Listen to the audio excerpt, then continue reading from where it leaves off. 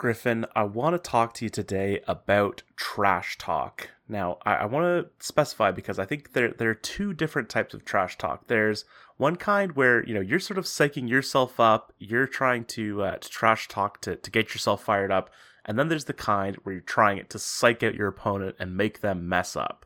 And today I'm talking about the latter. It's true that there are some great trash talkers in the history of sport who have shown the ability to psych out their opponents. You think of Kevin Garnett, one of the premier trash talkers, Gary Payton, of course.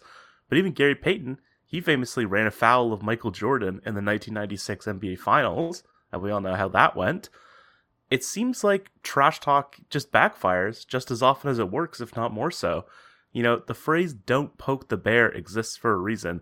If you trash talk and it fires up your opponents and suddenly they're getting buckets, then you're not only not helping, you're actively hurting your own team's chances to win. So, and this came up for a reason, Griffin. So I want to make a personal address here. Patrick Beverley, next time you think about going at Pascal Siakam and talking your talk, maybe consider if it's worth the loss to open your mouth, buddy. And speaking of talk that isn't trash, it's another episode of High Floor, Low Ceiling.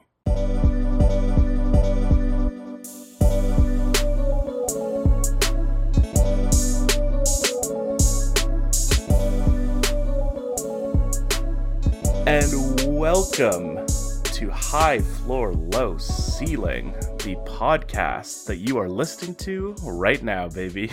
I'm here with Griffin. Griffin, how are you today? I'm good, Chris. How are you? I am doing just fine. It's an exciting day. We have some exciting stuff coming up on the show today. But I want to quickly just get to some things from last week, a little bit of housekeeping to take care of, because I was up late last night tabulating the results of these Super Bowl props that we did last week with Connor O'Neill, and that was a great show, wasn't it?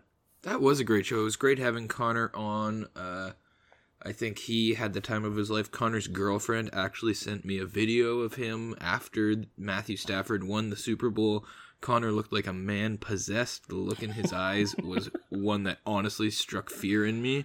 So a big congratulations to Connor. I hope that he has come down from that over the past 4 or 5 days, but I'm not sure. But happy for him nonetheless. Yes, hopefully he can recenter himself spiritually and mentally. We wish him all the best and congratulations to him. But quickly, let's find out if some congratulations are in order with this prop sheet. And this was, I won't spoil the results yet, but this is an interesting one, Griffin. So I'll start with the categories where no points were awarded to either of you. So the first points, you both had the Bengals. You, of course, had your famous game script about the Jamar Chase 88-yard touchdown. Yeah, that didn't work out great. It did not pan out for you. The first points was a Rams touchdown to Odell Beckham. Connor also had the Bengals scoring first, so no points there. You both missed on the passing yards prop. You both had Joe Burrow. He was going to sling it a lot, which he did, but Stafford, 283 passing yards to Burrow's 263. The halftime show, the first song, Connor famously said that if it's not California Love, don't bother coming out of the tunnel. And Griffin, you astutely had Lose Yourself as an option with that great intro. But they went with another great intro. The next episode, of course, that great orchestral swell. So no points there. Similarly, the Gatorade color, Griffin, I think you were on the right track because you had the Bengals taking the win, and you had the orange Gatorade, but it was kind of a flip because the Rams ended up winning, and they had the blue Gatorade. So that's like, you were on the right track, even if the result wasn't correct. Yeah, my logic was sound. My execution was not. Now, there's one more that is going to be controversial, and we've already talked about this off mic, and both you and Connor have major intentions to file protests with the board, to be very clear. Which is funny because we both picked the same way. Yes, I was a little surprised to see that you both had the same pick, but the Will Snoop Dogg smoke on stage prop was a very controversial one because we didn't see it on the broadcast. It was a great halftime show. Did you enjoy the halftime show? Yeah, I loved it. I thought that, I mean this in a good way. It was exactly what I expected it would be. Everyone really brought their A game. I thought Snoop in particular was great.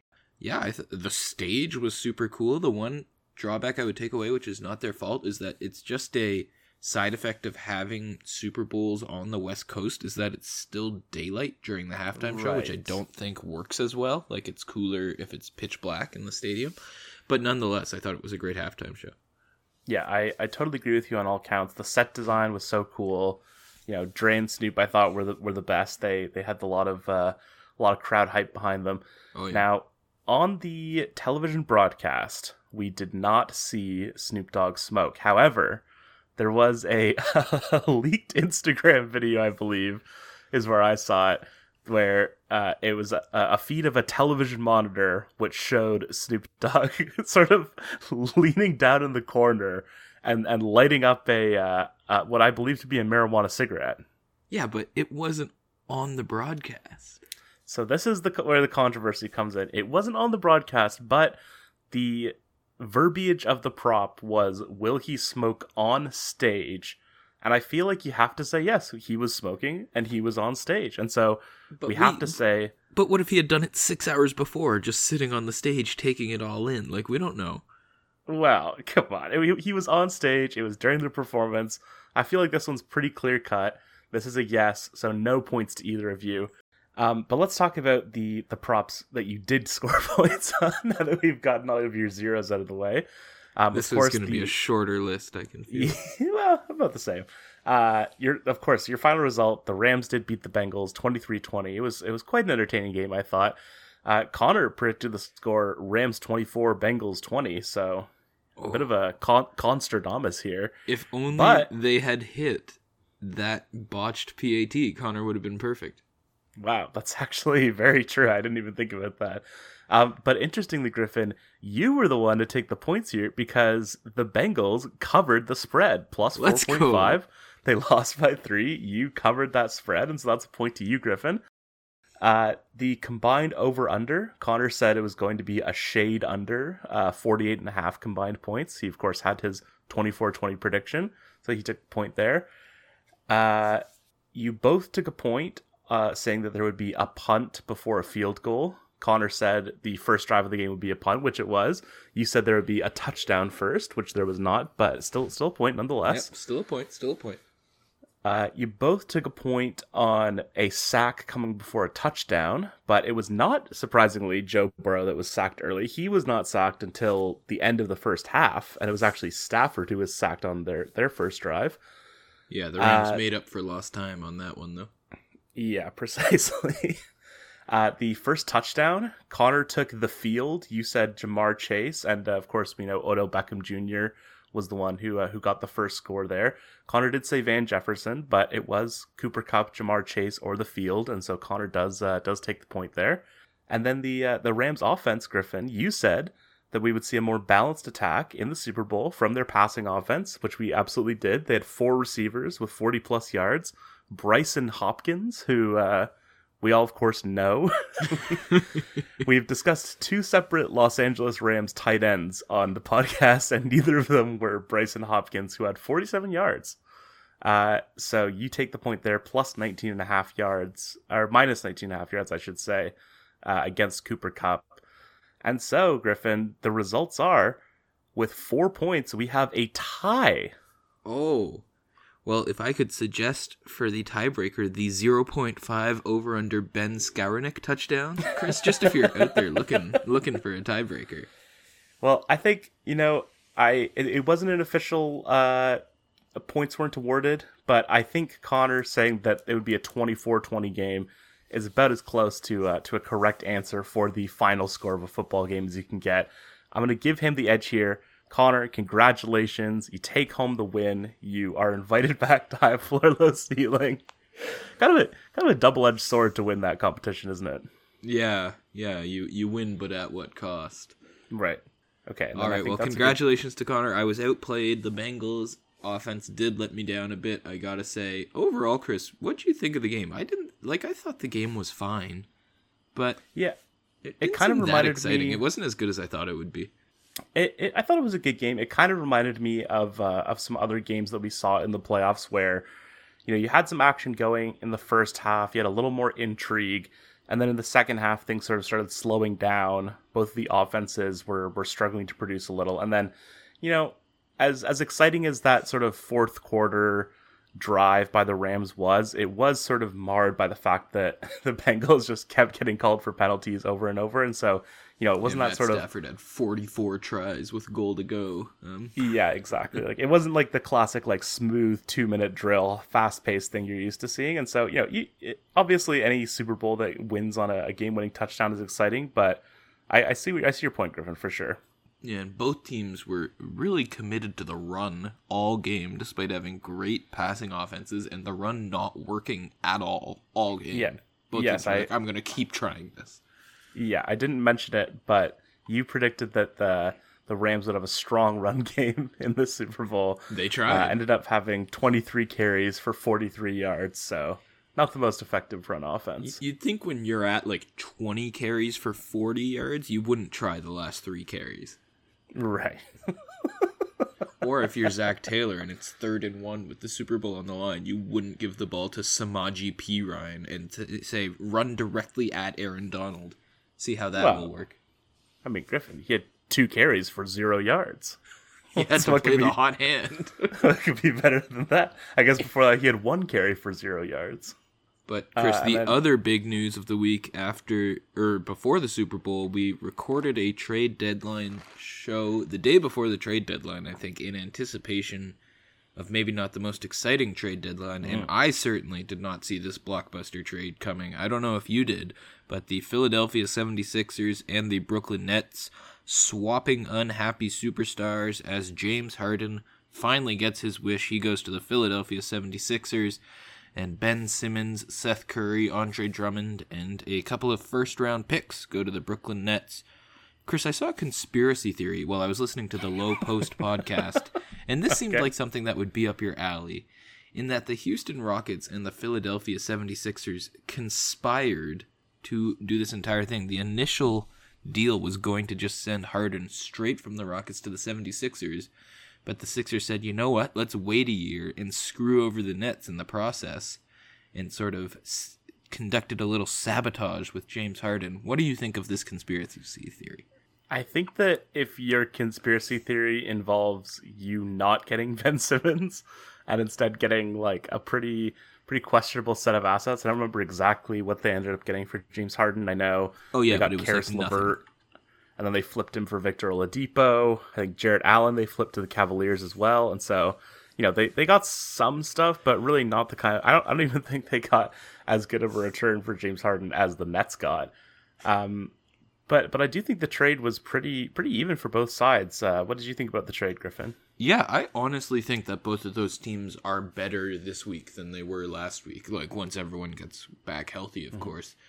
The Nets, I think, clearly talked to James Harden and realized that he wasn't going to re-sign with them. So they said, screw it, let's get something for him while we can. And they get a person who I think we both agree, Chris, still can be a contributor in Ben Simmons. And if anything, I think this is his best situation yet, where he's playing with 2 amazing closers in a situation where Kevin Durant and Kyrie Irving are both available. So he has that pressure taken off him, and he can just distribute. He can just play defense. And so I think that'll be a load off his mind. Hopefully the culture of the Brooklyn Nets is strong enough to support Ben Simmons. Well, I don't know, those 2 guys not always running the most happy locker rooms, Durant and Irving, but right. Hopefully Ben Simmons can prosper there. I wish him the best, and they get Seth Curry as well, who's a great piece, and Andre Drummond, a nice backup center for them. And then the Sixers turned what was a 0 on their roster and Ben Simmons into a great player in James Harden, who might be aging a bit, and the fit with Embiid might not be exactly perfect, but he's obviously better than nothing. So yeah, I think both of these teams are better than they were last week. What about you? Yeah, I think it definitely does end up being a win-win. I think that, you know, I've always been pretty positive on Ben Simmons, and I think the thing that it comes down to with him for me is, like, he really had the worst possible fit for his style of play. Like, to play with Joel Embiid, who's basically like the last kind of like primarily post-up big man. Obviously, you know, he has an outside game, but, you know, compared to someone like Nikola Jokic even, or Karl Anthony Towns. Like, he is more of a post-centric big man, and it's pretty much the last like star post-up big that there is in the NBA. And so when you have Ben Simmons, who is not a shooter, likes, I think that him in sort of a spread offense where you can find lanes to the basket is a lot better for him without, a traditional big man clogging the lane. Obviously, the Nets, they have LaMarcus Aldridge starting at center. They have Blake Griffin playing at center sometimes. And so I do think the fit is good. If Simmons can come back and, even just be what he was in Philadelphia, I think that they'll be a really, really good team. Yeah, I think the Nets came away great in this as well. But Griffin, let us move from a sport that we have covered far too much in the last month or so to a sport that we have not covered at all on this podcast, to my recollection. The UEFA Champions League knockout stage. It kicked off yesterday as of the day we're recording this. Now, I don't think we've talked about this, Griffin. What is your, if any, what is your background with the beautiful game, as they call it? Well, yeah, Chris, I mean, it's the most popular sport in the world, and we might have mentioned it in passing a couple times, like in other segments, but we've certainly never had a soccer segment before. In terms of my connection, I'm a big Ted Lasso fan. Love the show. Aside from that, I watched TFC the year that they beat Seattle for the MLS Cup, and I watched the Women's World Cup and the women in the Olympics, and that's about it. So I'm not a big soccer person, but that is why we had to bring on such a prestigious guest, I think. Yes, I'm bearing the lead here, truly, because we have a secret weapon at our disposal. I'm about the same. I live, of course, in the Corso Italia. I'm doing a little hand thing for those who are listening. Oh, good. That's the neighborhood of Toronto that I inhabit, and so the Euros were very big, as you can imagine. But even better than me, who has inhabited the same place as people who are interested in soccer, we have someone who is actually interested in soccer, and she is in a place where people are really interested in soccer. She is in Griffin, I believe that there's some call for some exits because she's over in jolly old England. Jolly good. She's across the pond, and why don't you go ahead and try one yourself? Me? You want me? No, I don't want to spoil who our guest is, but Yara, go ahead and try one.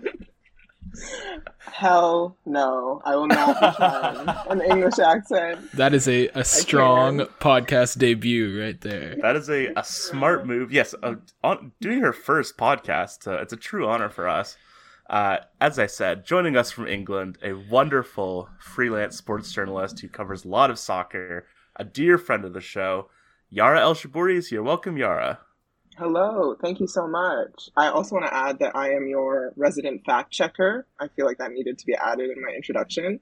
Yes, you famously stepped in to correct us about Phil Taylor's number of what is it, Griffin? His world championships. He has 16 world dart championships. As I proved to you, Yara, in the group chat, I was led astray by an article. We did start our first ever high floor, low ceiling beef. We did not hear back from the writer of that article, which I am taking as a concession.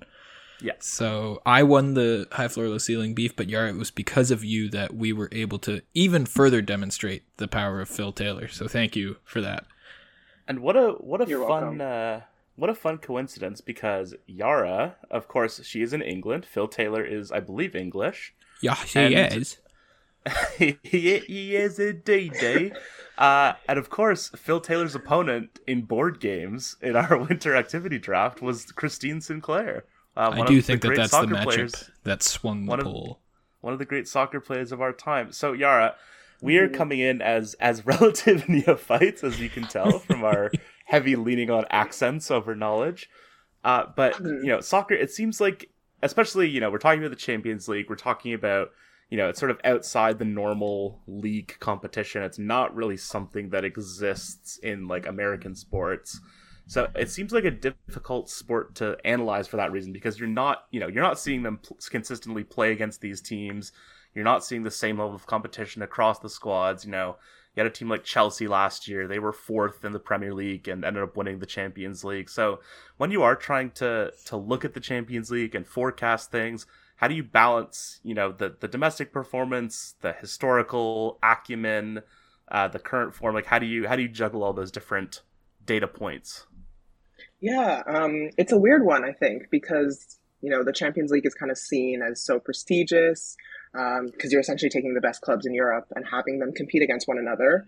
And I do think it's a great competition, but I think one thing that you don't necessarily need in the Champions League is consistency, or at least not the consistency you need to win a domestic title. So it's a lot easier to win 12 out of 14 games than it is to win 33 out of 38. So you have teams like Manchester City, Juventus, PSG, who have unbelievable domestic records over the last few years, but they kind of can't break into the Champions League. And then it kind of becomes of like, are they really elite European teams if they can't win it? In terms of your question, I think each fan would probably have a different answer based on who they support or what they kind of prioritize. But I think for me personally, and I understand why people talk about history, I respect it, but like, I really don't care that a bunch of people in 1958 won the Champions League, and then that means that their current team has an advantage over another team. Like, I really don't see it like that. I personally just think current form is the best way to go. And one thing that I've always wondered is that for European fans, obviously it'll change from fan to fan and even country to country, but if you had to say just generally, if a fan had to choose between winning a domestic title and the Champions League, which one do they really put more weight on? Yeah, like you said, it probably depends on the team, because there are teams that have, been historically very successful in the Champions League, but haven't been in the domestic league and vice versa. I mean, if you were to ask a Man City fan, I don't care what they say about, domestic league, we are so good at it. It's what we do. They want the Champions League. Like, they're kind of the one thing that they don't have. So yeah, I think it really depends on the team that they support. Whichever one they don't have, that's the one they want more. Yeah, basically. Shocking. The human condition. Damn. It's, wow, so true, King. Sports is life. That's an interesting point. We'll come back to that for sure. I'm promise. sorry that our no. I'm sorry that our listeners were missing Yara's like sassy head movements when she was pretending to be a stupid Man City fan. And speaking of Man City, they are one of the teams that we're recording this on Wednesday afternoon, so the Wednesday slate of games is going to start quite soon, actually. But we've already seen Man City play. They blew out Sporting Lisbon 5-0, as the Brits say. And also PSG playing Real Madrid, they won 1-0. So let's start there with Man City, because they are currently the odds-on favorites in this tournament, along with I'm just gonna go for it because we don't know how to pronounce any of these names. All the teams have weird names, so I'm just going to dive both feet into all these team names. You have Bayern Munich. Let me just do my John Lennon voice, because Liverpool. And also Paris Saint-Germain. Those are the top 4 in betting odds. And like I said, Man City the favorite. Thank you. Okay, does PSG actually have a chance, or do people just like betting on Lionel Messi? That's my question. Ooh, that's a big one. Well, I mean, people bet on them before Messi joined because they have such a great squad, but they love to do this thing called self-combustion every year. It's great to watch, but yeah. Also, I love how I said, you did well with the pronunciation, as if I'm from any of these countries and I know the pronunciation. So, I mean, I'm not really one to talk, but yeah. Those are the favorites. Well, you could analyze my Liverpool accent, certainly. I thought your John was more of a Paul, honestly. I'm going to be... You might be right. Well, I think John, you got to do it a little more nasal. Yeah. And then Paul, he's more wide open. He's gentle. And then George, he's the thoughtful one. So really, you have to just sit in yourself and really meditate on it. And then Ringo's the other one. So this is already way off the rails. Yeah, but yeah, Chris and I don't know anything about soccer, so we're unable to talk about it. So PSG and Real Madrid. We're talking about Lionel Messi. I watched the highlights from the game that they played yesterday. It seemed like Kylian Mbappe. Your supportive nods are really what I need right now. As an uneducated viewer, he seemed to be making up the bulk of the highlights. Obviously he seems to be playing that attacking forward kind of role, and it seemed like he was able to sort of create whenever he wanted with his speed. It didn't end up turning into much until later in the game, just because it seemed like Madrid were playing quite defensively. Is that a strategic move because there are like the two legs? I was reading a little bit about teams playing more defensively on the road just because if they can avoid a blowout, they can sort of get it back at home. Yeah, so that's definitely part of it. But I don't know if you read about the kind of new rule, which is essentially the away from home goal rule. So essentially, no. No, close, but no. I think Dua Lipa's from the UK, right? Yeah, I believe by way of Albania. Yeah, okay, so she's, she must be sort of into soccer, so I see the connection. I'm gonna look up what team Dua Lipa's a fan of, and you keep talking. Okay, I think the whole kind of defensive strategy happened for a few reasons, but in terms of if we're talking like actual tactics and stuff, the away goal rule has been scrapped starting from the season.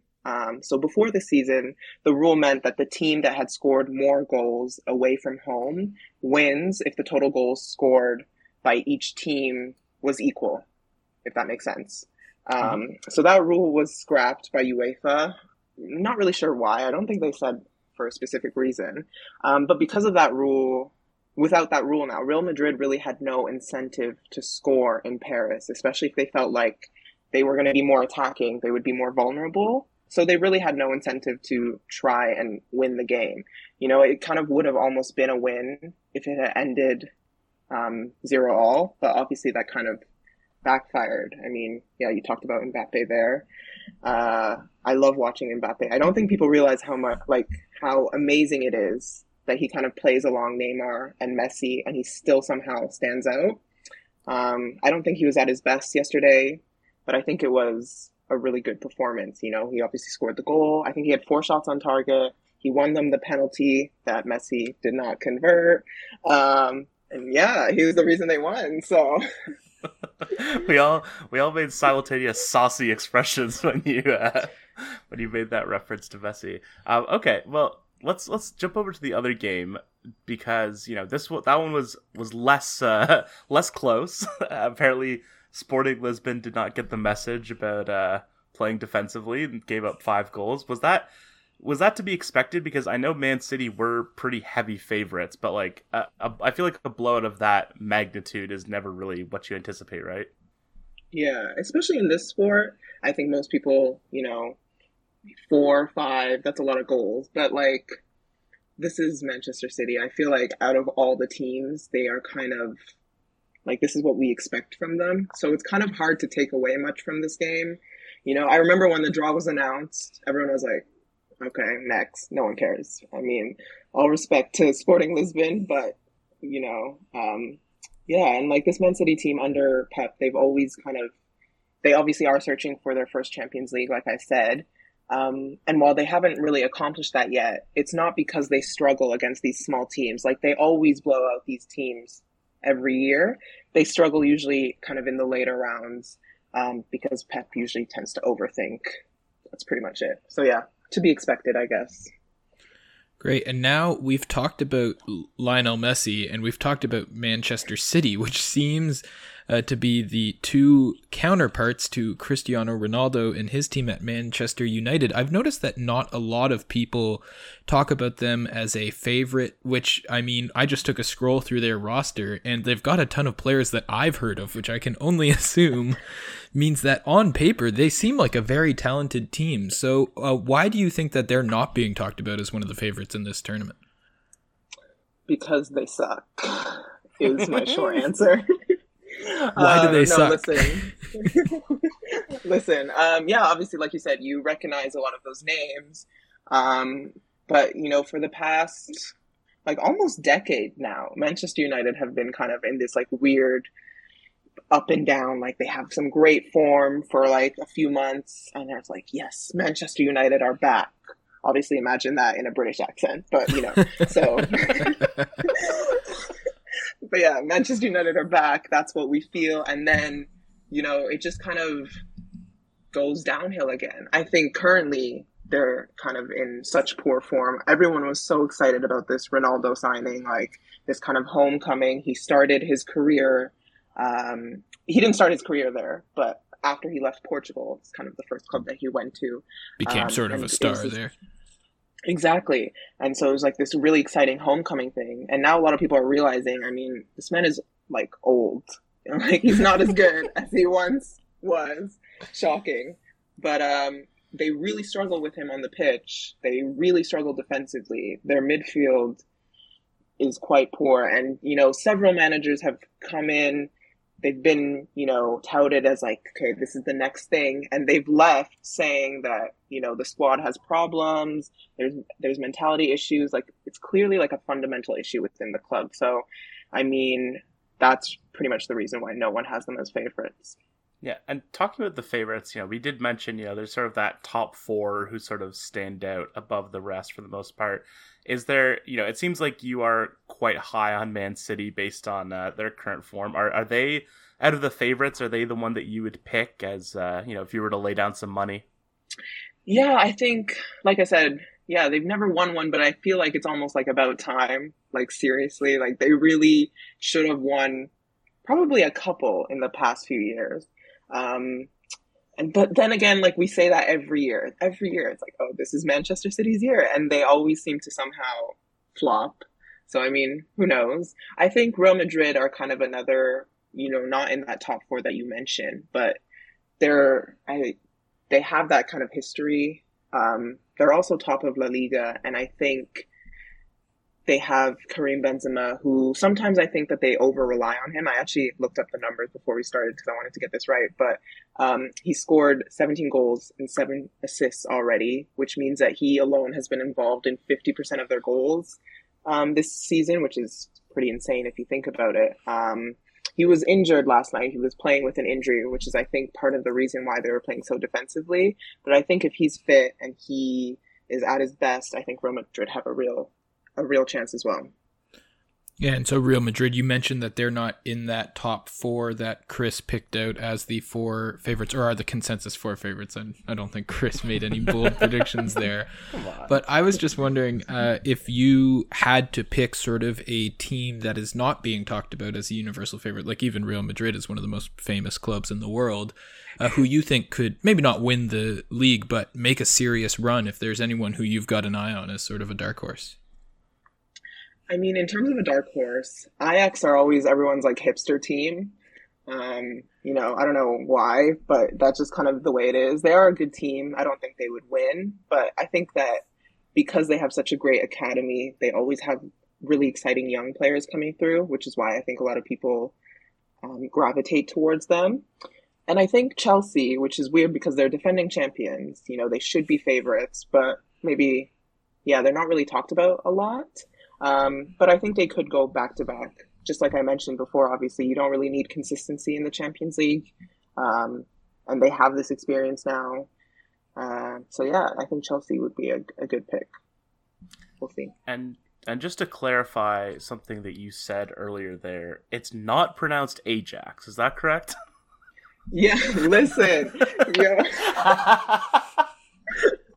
Listen, yeah, because Ajax is obviously Ajax, like Ontario, like we know it. Famous Ontario small town. I believe Avril Lavigne might be from there.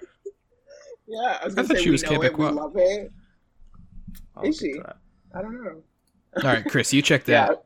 Yara, you tell us about the pronunciation of Ajax. Ajax, yeah, I was going to say Ajax, Ontario. We know it. We love it. We don't actually love it, I've never been there, but all no offense to the great people of Ajax. If you're listening, we love you. Yara just doesn't love your town. Yeah, I'm sorry. But yeah, no, the team is pronounced Ajax. That's like, yeah, it was definitely a weird mind trip when I found out that Ajax, Ontario, was pronounced Ajax because, yeah, I did not know Oh, that you until had the pretty reverse recently. experience. Yeah. Were you calling that town Ajax, making it sound like a Yes. world city? Yes. Yeah. So there you I go. don't think no one corrected me for some reason. I wish I knew why, but it's fine. They probably It's fine. assumed you were the one who was correct. Yeah. But for Maybe. people like me and Chris, if you're talking soccer, don't embarrass yourself by saying Ajax. Yeah. There you go. And You learned something new. And just to check in on a previous note, Avril Lavigne, born in Belleville, so go Bulls. Ontario. Good old Belleville. Yara, we had you on to talk the Champions League, but I know you are a connoisseur of the sport of football. So I had a couple of other questions for you. I know because I got a notification one day on my phone that someone I follow was talking in a Twitter space about the Africa Cup of Nations, and it was none other than Yara. I hopped in. You were talking, people were talking about, I don't know, a bunch of stuff I didn't understand. But the Africa Cup of Nations final was a couple of weeks ago.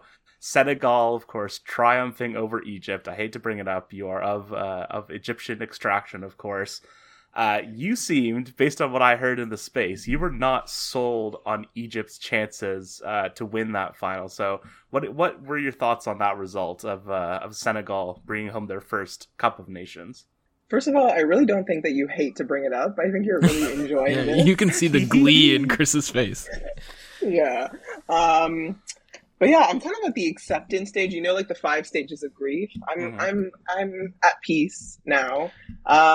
In terms of me not being confident, I don't know. Egypt's kind of at a weird stage right now, and it's almost worse that we got to the final and we lost because after each win, you just get a little bit more hopeful, just a little bit like, oh, maybe we can do this, and then to have it come crashing down on penalties is the worst feeling in the world. But yeah, I guess I could say, you're always proud when the team you support makes the finals or, the playoffs or whatever. So, I mean, I'm proud, but I'm also sad, but it's okay. Yeah, and I was curious just because, obviously the Africa Cup of Nations is not something that we would probably ever hear about, at least people who don't have some kind of African heritage. Is it like the Euros? Are people, partying in the streets? I heard the party in Senegal was very crazy, but it's a very big thing there, I imagine. Yeah, AFCON is really special, I think, to a lot of Africans, especially because Africa gets really underrepresented at the World Cup because obviously a continent with 54 countries only getting 5 spots. It's pretty ludicrous, if you ask me, and pretty much anyone who's African. So yeah, AFCON is huge for us because a lot of these countries will never make the World Cup. So it's almost like that. Not a replacement, but just like a tournament of its own. And yeah, it's a really fun, special tournament, similar to the Euros in terms of celebrations. And yeah, everyone wants to win it. So yeah, great tournament. Yeah, I'm going to throw one at you that is less serious analysis, but as Chris mentioned, you are Egyptian. You've also spent a lot of your life in Canada. If you had to choose one player to start a club with, Mo Salah or Alphonso Davies, who are you going with and why? Wow. Damn. I know that Salah's the better rough. player, but Davies is a lot younger, if I understand correctly. That is I true. understand time correct. I'm new to soccer Alright. and ages. Those are the two things I'm new to. Yes, you are correct. I know Davies is younger. Can I not start them both? They do play different positions. You could, but Yeah. not for the purposes of the game. Whichever one you don't take, another club is going to snap up. I plead the 5th. Oh, Wow. there you have it, Canadian soccer fans. Alphonso Davies on the same level as Mo Salah, one of the best players in the world. I think that I took that pretty encouragingly. No, I think that's correct. And speaking of that, just because I think soccer has been in the news in Canada lately because the Canadian national team, the men's national team, is sort of sweeping their way through this qualifying tournament, which I sort of understand how it works. Do you have any thoughts, Yara, on the way that Canada's been playing? You know, getting those great results over the U.S. and Mexico and all the rest. Listen, I don't want to jinx it, but boys, we're going to the World Cup. Hey!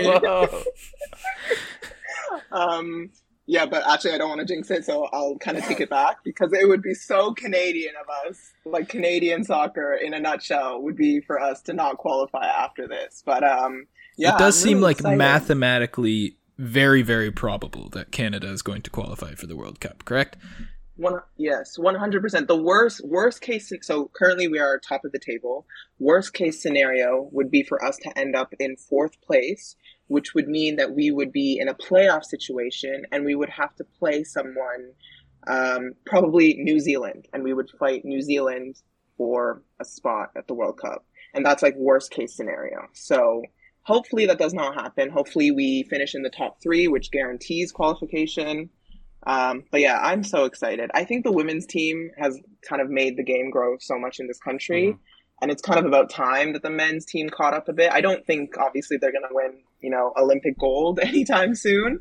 But this is like a huge kind of first step. You know, manager John Herdman, obviously from the UK, and he's kind of brought a lot of, just like tactically, you can kind of see that there are similarities between how teams here play and how Canada plays. And the fact that we're not struggling without Davies, you know, who without question is our best player, kind of really proves how far we've come. And yeah, I just can't believe we're about to see, you know, mans from Scarborough pull up in Qatar. It's like the Delano Banton of soccer. Literally, just the fact that anyone from Southern Ontario is going to be in the same sentence as FIFA World Cup is nothing short of a miracle in my eyes. And the fact that we might qualify at the Tim Hortons field in Hamilton, like, that is unprecedented. I'm sorry. That would be an incredible scene. Yeah, and I think sort of as we've seen the growth of soccer, like, we see a lot of people maybe whose families come from soccer-loving nations come and grow up in Canada, so they grow up with a love for the game, but their national affiliation is Canada instead of wherever their parents came from. So that's great. And also, I know that Canada would automatically qualify for the 2026 World Cup because we are a partial host. So I'm so grateful that we actually got one for real instead of the first one being an automatic one, because now it's like, okay, now we've actually earned it. Like, we're not, like, it's real. And also this qualification, I think, and an automatic guarantee in 2026, like, Canada soccer is only going to continue to rise on the men's side from the women. On the women's side, I think we all know it's risen, it's there, but the men's side still on the come up. Yeah, definitely. It will be nice that, you're right, like, obviously being a host nation, it's almost like you get the participation ribbon when you're in like 3rd grade. You know, you just, you know, it would be nice that we kind of earned this one. But yeah, not to jinx it, but yeah, we're going to the World Cup. And Chris, you always go on diatribes about how much you hate, like, participation trophy culture. I was just about to say I'm going to go on one of my famous rants, no safe spaces, etc.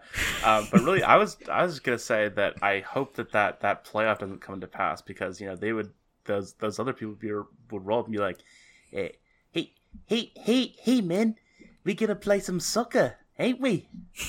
Because they're, of course, from New Zealand, and that's what that accent is. I like that it's accurate, but all New Zealand accent, like, everyone from New Zealand has a high-pitched voice. Like, you can't do a New Zealand accent without doing a high-pitched voice. Well, you can, no. No, you can't. You can't do it. It's impossible. I saw this one guy who streams on Twitch, and I think he does, like, wood carving. I saw that guy, too. That's a cool guy, and he has, like, a kind of deep voice, I think. All right, we got one. So we got one. So shout out to that guy. Well, shout out. I think we've covered our bases as far as the current state of this sport that we know and love is concerned. Yara, thank you so much for joining us. Do you promise to come back when you know, the Super Clash Champions Cup is on again? Yeah, the Super League. That's the real thing that's happening, right? No, not the Super. Don't get Yara started. That is a whole other podcast topic because, the Super League, that's crazy. Well, maybe we'll get you back once Canada qualifies for the World Cup. And once Griffin stops hitting his pop filter with his hand. I once saw Drake in a music video. It was the Young Artists for Haiti music video after the earthquake in 2010, and Drake recorded his with pressed up against his pop filter. So I have always wanted to do that ever since. So I've been unnecessarily close to the pop filter. Do you guys think Drake will go to the World Cup? Absolutely, if Drake Canada will go to the goes. World Cup. Drake will. Drake is going to get arrested in Qatar. He's going to break some Qatar law and not be able to leave. That's going to be our legacy. That is going to be Canada's legacy. And then they're going to take away the 2026 World Cup. No, but Yara, before you go, where can people find your football coverage and your tweets and all of that great stuff? My Twitter is at Yara Elshab. Do I spell it? YARAELSHAB. And I just basically tweet random shit there. Sometimes my work, if I remember. And yeah. Well, we love your work. We admire you deeply. You're one of the few listeners of this podcast. So okay, that seems unnecessary. Okay, you're one of the many listeners of this podcast. Hundreds upon hundreds. Oh, no, guys. I'm so supportive of this podcast. Thank you for having me. Thank you for coming. You so much. Yeah, you've really improved the quality, and you have a much better Twitter handle than last week's guest, Connor O'Neill. A much easier one to find. Yeah, I heard. I heard the podcast. Yeah, I was like, if I didn't follow Connor, I wouldn't have looked for his Twitter after that because, yeah. Connor, the people demand an easier to understand Twitter handle. Yeah, maybe something with co-row or something. Anyways, it doesn't quite make sense. But we're going to take a quick break, and we'll be back for some all-star festivities on High Floor, Low Ceiling. And welcome back to High Floor. I don't know. It's High Floor Low Ceiling. I sort of decided to start, and I thought I would have something, but I didn't. Well, it was definitely not your normal voice that you said the words high and floor in, so it's something. Yeah, you have to admit that, Griffin. Thank you so much to Yara for joining us. That was some fantastic insight from us, that is, not from her. No, yeah. Yara doesn't know what she's talking about, but you and I, we really brought the soccer knowledge. We know how to pronounce some of the teams. Yeah, shout out to Ajax. But Griffin, we'll do a quick fun segment here. Of course, NBA All-Star Weekend is coming up. The All-Star break is always a fun time in the NBA. And I have, we're going to do a little athlete draft. Of course, last athlete draft was quite contentious with our winter activity draft. Yeah, things got ugly. But this one hopefully will be more mannered. This is an All-Star Weekend athlete/celebrity draft. So we're going to be picking from 4 categories. We're going to be picking I assume you did not pick any basketball players because that would put you at quite an advantage here. You picked Connor McDavid to go skating with in the winter activities draft. That's all I'm saying. Okay, fair play. So we have picked, we're picking in the categories of the 3-point contest, the dunk contest, the beloved NBA celebrity game that everyone watches, and then just for fun, we're going to throw in a guest commentator, which I think can be an athlete or a celebrity, right? Is that fair? Yes. Okay, perfect. So we'll start with the 3-point contest. I have probably a more obscure pick here, so maybe I'll go first. I was watching YouTube, as I do, the other day, and I saw a fun little video, or I might have even seen it in an article talking about the pitch clock. It was a video of Joey Votto, and he was, it was a thing with, he was facing off against Derek Lowe, who is a former pitcher. He played a lot in the 2000s, early 2010s, and they say on the broadcast that he likes to pitch fast, and the whole video is Joey Votto, he stands in the batter's box. He doesn't walk out of the box after each pitch, and they sort of have this whole full count at bat that takes place over 90 seconds.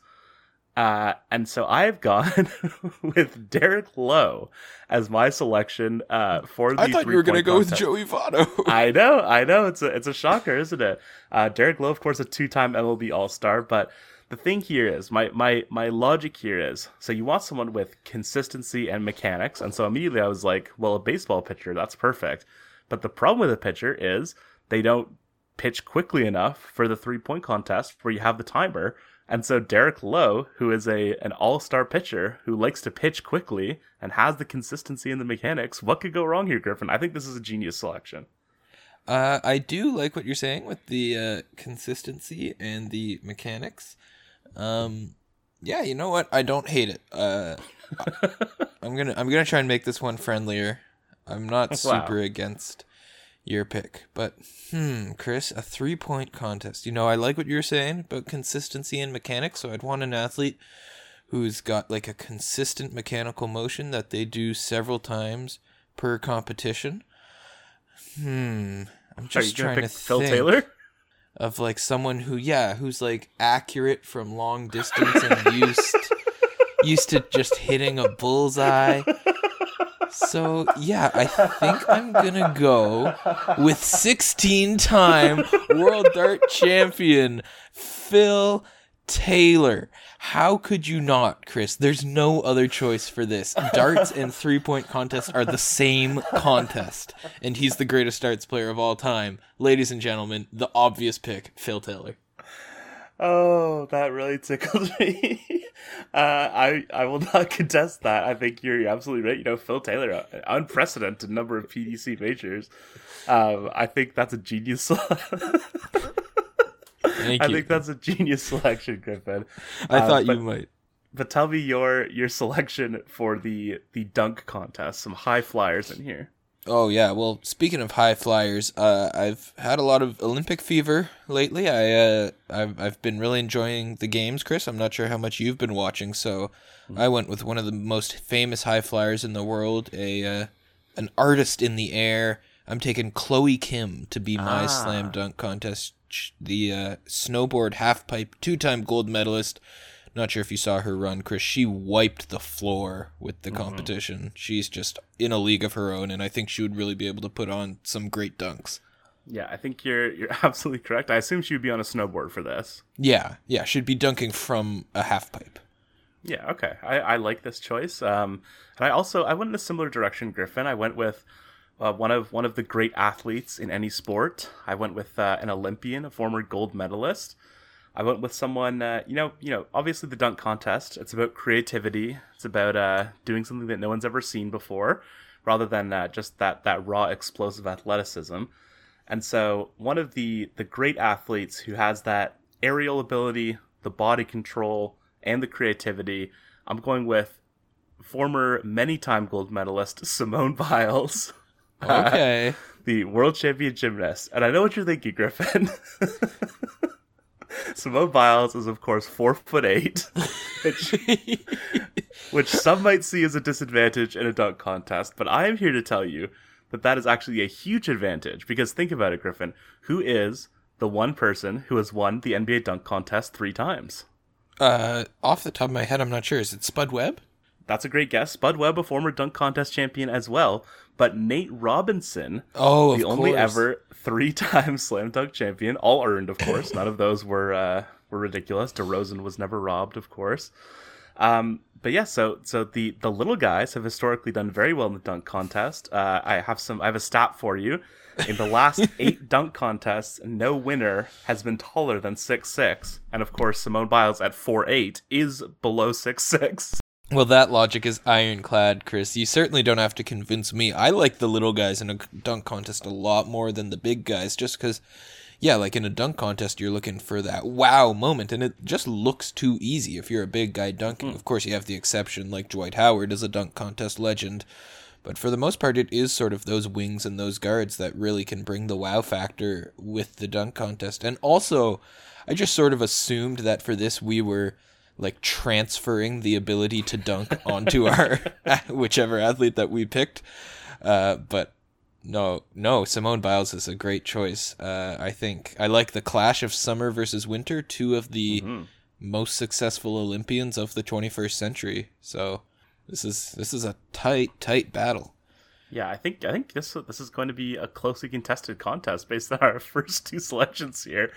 The celebrity game, Griffin, we were not putting any restrictions on it, so if someone has played in the celebrity game, they are still eligible.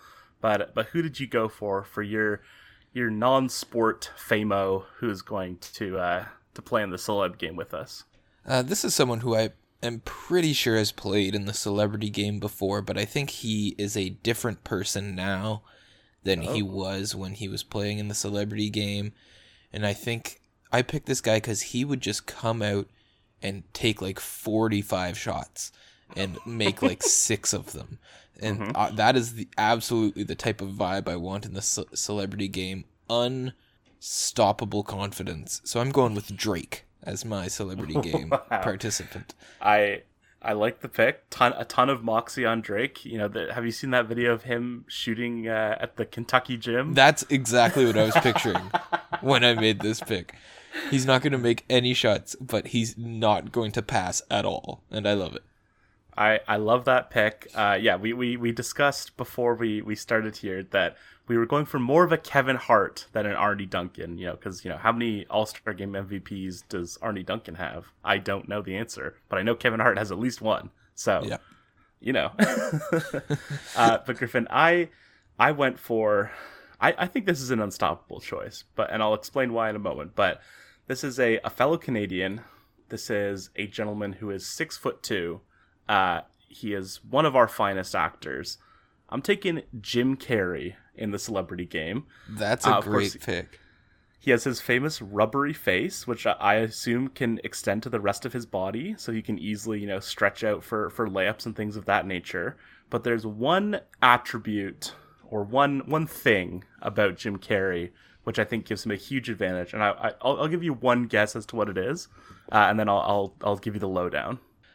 Is it his trash talk ability, to tie it back to your rant earlier? He'd be quick on his feet. That is a great point, and I think that sort of goes along with what I'm going to say here. But I think the greatest advantage, Griffin, is that he is in possession of the mask from the film The Mask. Is that legal? I'm going to read to you from the Villains Wiki about the titular mask. The mask has various powers such as super strength, speed, intelligence, and durability. He also has the ability to warp reality. He is super agile and has a strong healing factor that makes him immune to typical means of harm.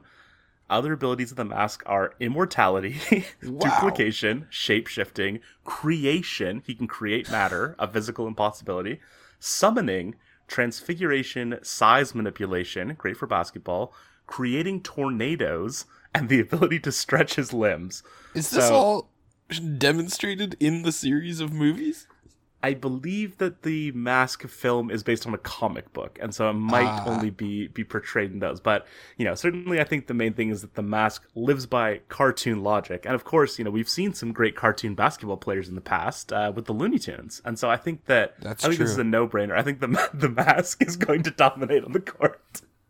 Well, I did not realize that we were bringing with them their props and stuff. Maybe Drake can bring a lemon pepper freestyle, or his wheelchair from Degrassi. I'm not sure. Or some Grammys to throw at people.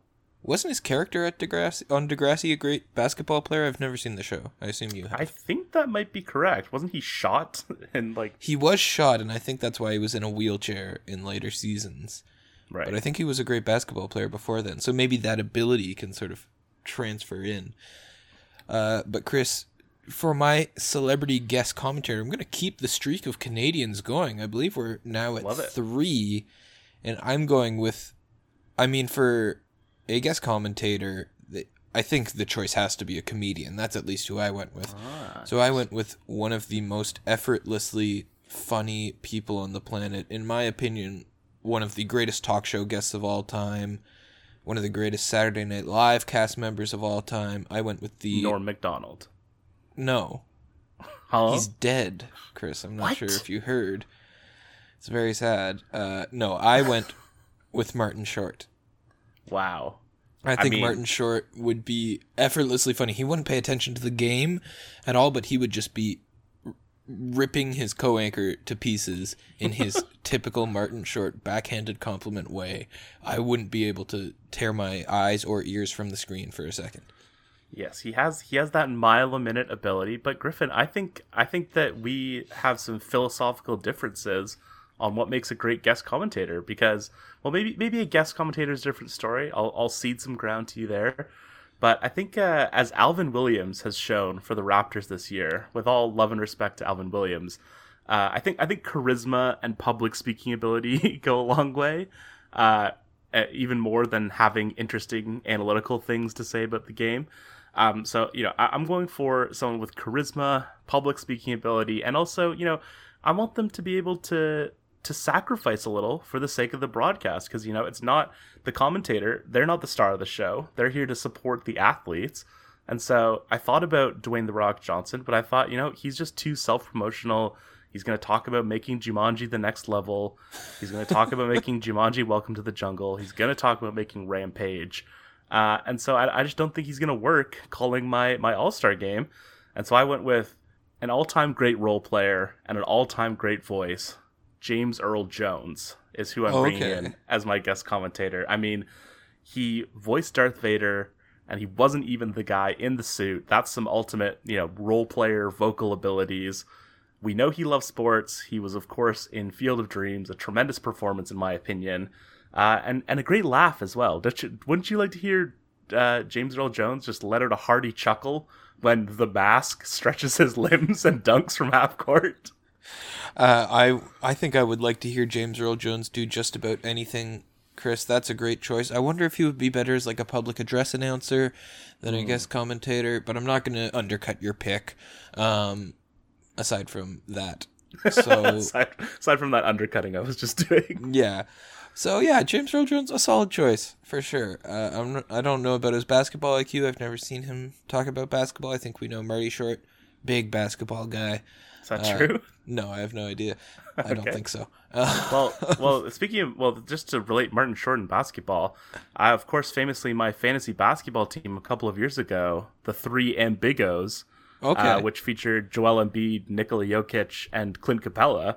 So, maybe he could ask me for some advice about sort of crossing over the Martin Short universe with the basketball universe. There we go. The groundwork is already being laid for a legendary color commentary performance from the great Martin Short. Precisely. I will run down my list once again. Well, we don't even have to do a vote this time, Griffin. No, this one was definitely more in good spirit, I think. Yes, the All-Star game, it's about having fun. It's not for any championships, and so we will leave it at that. But in my 3-point contest, Derek Lowe is going to be bringing his pitching abilities to the table. Derek Lowe, an underrated player. Check out his Wikipedia article. A guy I definitely knew who he was. Just Googling him. In the dunk contest, I'm bringing Simone Biles to the table, an all-time great. In the celebrity game, Jim Carrey is going to show up with the mask in his suitcase. And then on commentary, James Earl Jones is going to be breaking it all down for us. And on my team, the 3-point contest is the one, the only, the greatest athlete to ever touch a dartboard or a basketball court, I'm sure, if he just tried, Phil Taylor, followed by my dunk contest, which will be Chloe Kim on a hybrid half-pipe / basketball court, where she takes her snowboard all the way down the half-pipe and then ends it with a ridiculous slam dunk. My celebrity game participant going 14 of 86 from the field will be none other than Drake. And my guest commentator is the legendary Martin Short. I love that. I love these picks for us. Obviously, reach out and tell us how good they are. Don't tell us who won, but just tell us that we were both good. Please. Yes, please. Do you think that Chloe Kim would she be skiing on planks of hardwood so that it's like this is legal because she's on the court? Oh, that's genius, Chris. Yeah, a snowboard cut out of a basketball court. Maybe she should just take one of those squares from the Boston Yeah. Celtics stupid parquet floor. Wow. Yeah, I'm coming for the Garden's parquet floor. Throw a little bit of Celtics shade in there. Just don't be like Kyrie Irving and stand on Lucky, because that is the cardinal sin. Yeah, unforgivable crime, apparently. But that is Celtics leprechaun whose name everyone definitely knew and revered. Yeah, Lucky, of course. We all know this. Terrible name, actually. It's not a lot of creativity shown. No. Not like us. But that is going to do it for today's episode of High Floor, Low Ceiling. Thank you to everyone for joining us. Thank you to Yara El-Shiburi for bringing her insight to the table. Thank you to Connor O'Neill for doing those props with us. Hopefully we'll have him back again soon.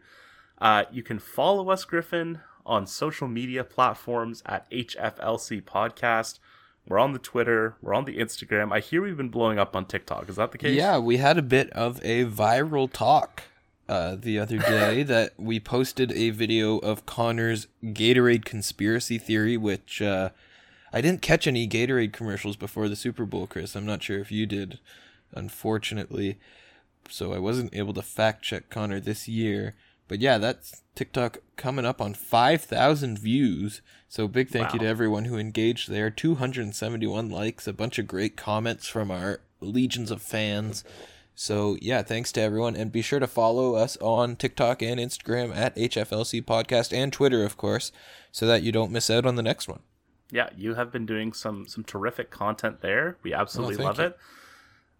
You can follow myself at C House and Jan. That's Chow Sun Jan. You can follow Griffin at Griffin Porter 97. As Yara said, you can follow her at Yara El Shab. That's SHAB at the end there, and EL. I gave that in a very confusing way, so you probably won't be able to find her now. But just type in Yara, and she probably shows up. Hopefully, you know how to spell that. But that is going to do it for the podcast today. Thank you to everyone for listening, and until next time, keep your floors high and keep those ceilings low. Nice.